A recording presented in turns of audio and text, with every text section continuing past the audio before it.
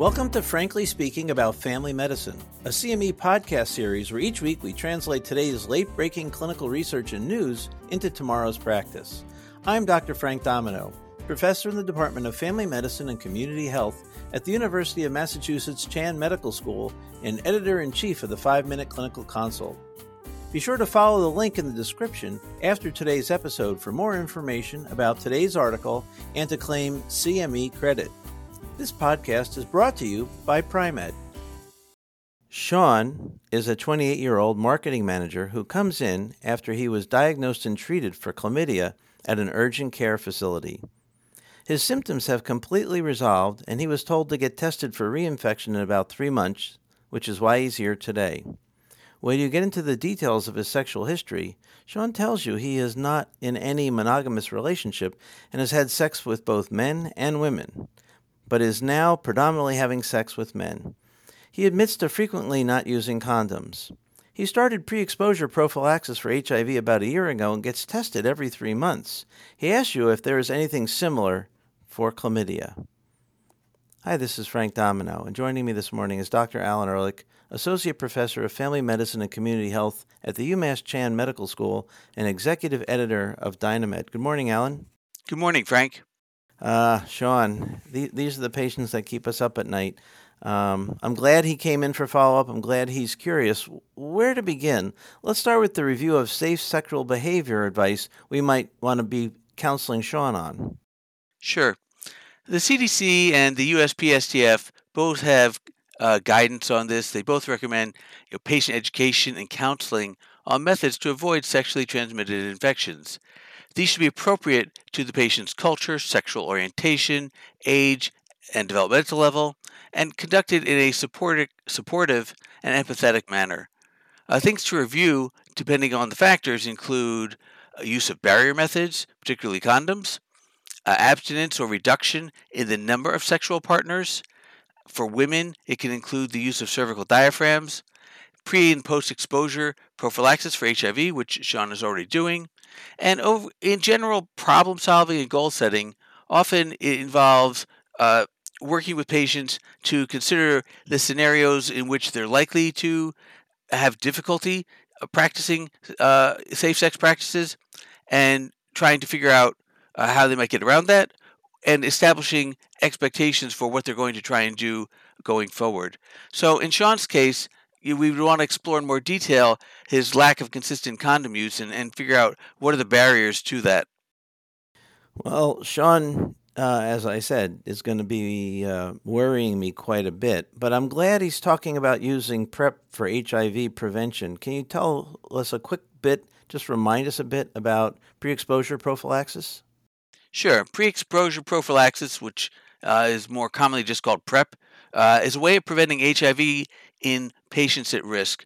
And it consists of taking combination drugs that include emtricitabine and tenofovir in one way or another. And there are different formulations of tenofovir, and the brand names, depending upon which one you're using, that our readers might be familiar with, are either Truvada or Descovy. And they come as a fixed combination product, one tablet taken daily, and is used for adults or adolescents who are over at least 35 kilograms. The big difference between them is that the Descovy formulation can be used in those with renal impairment. There's also another medication called cabotegravir, which is given as an injection monthly for 2 months, and then every 2 months thereafter, and again indicated in those who weigh at least 35 kilograms. PrEP should be made available to any patient who wants it, but in particular, it's recommended for those who are at substantial risk for getting HIV, which would include people who inject drugs, people who practice anal or vaginal sex in the past 6 months with a partner known to have HIV or their status is unknown, or they have more than 2 sex partners with unknown status and no consistent condom use. Also, if they've had a bacterially sexually transmitted infection in the past 6 months, which would include for men who have sex with men, gonorrhea, chlamydia, or syphilis. And for men who have sex with women, or women who have sex with men, it includes gonorrhea or syphilis. I guess chlamydia is less of a risk in those populations for reasons I'm not sure about. In any event, these are the prime groups. Also, people who are using non-sterile injection practices, particularly transgender persons who may be sharing equipment, administering non-prescription gender-affirming hormones, or silicone or fillers that might be used to alter their body shape. So basically anyone with unsafe sex practices or unsafe needle behaviors needs to consider using PrEP. I remember when it was FDA approved, people came marching in asking for it, and it really helped me feel better about using it. And then I started getting more aggressive with patients who were at risk but hadn't asked. So Sean had chlamydia, and he was treated, and now he's here for follow-up. What can we do to prevent him from getting chlamydia again? So, in addition to the safe sex practices we mentioned before, it turns out that for certain high-risk individuals, there are ways of preventing chlamydia. In fact, gonorrhea and syphilis as well. There was a recent randomized trial enrolled about 500 patients who were already using PrEP and had HIV or were living with someone with HIV. The trial participants were either men who had sex with men or transgender women, and all trial participants had a history of condomless anal or oral sex with a man in the previous 12 months. They also had to have a diagnosis of gonorrhea, chlamydia, or early syphilis, again in the past 12 months. So they were randomized to taking 200 milligrams of a long-acting formulation of doxycycline that lasts about 24 hours. And ideally, they would use this within 24 hours, but no later than 72 hours after condomless anogenital, vaginal, or oral sex. Also, no more than one dose was to be taken every 24 hours. So the participants were tested for STIs every 3 months, and the median follow-up was about 9 months. The outcome was the percentage of these quarterly tests that were positive for either gonorrhea, chlamydia, or syphilis. The overall rates were about 9% in the doxycycline group, compared to about 20% in the usual care group. Looking at specific STIs, it's not surprising that doxycycline was much more effective against chlamydia and syphilis, with a relative risk of only about 0.12, while for gonorrhea, it was still effective, but the relative risk was only about 0.45. Okay, so that's great to know. You can give patients a prescription for long-acting doxycycline and just instruct them properly in how to use it if they practice unprotected forms of intercourse.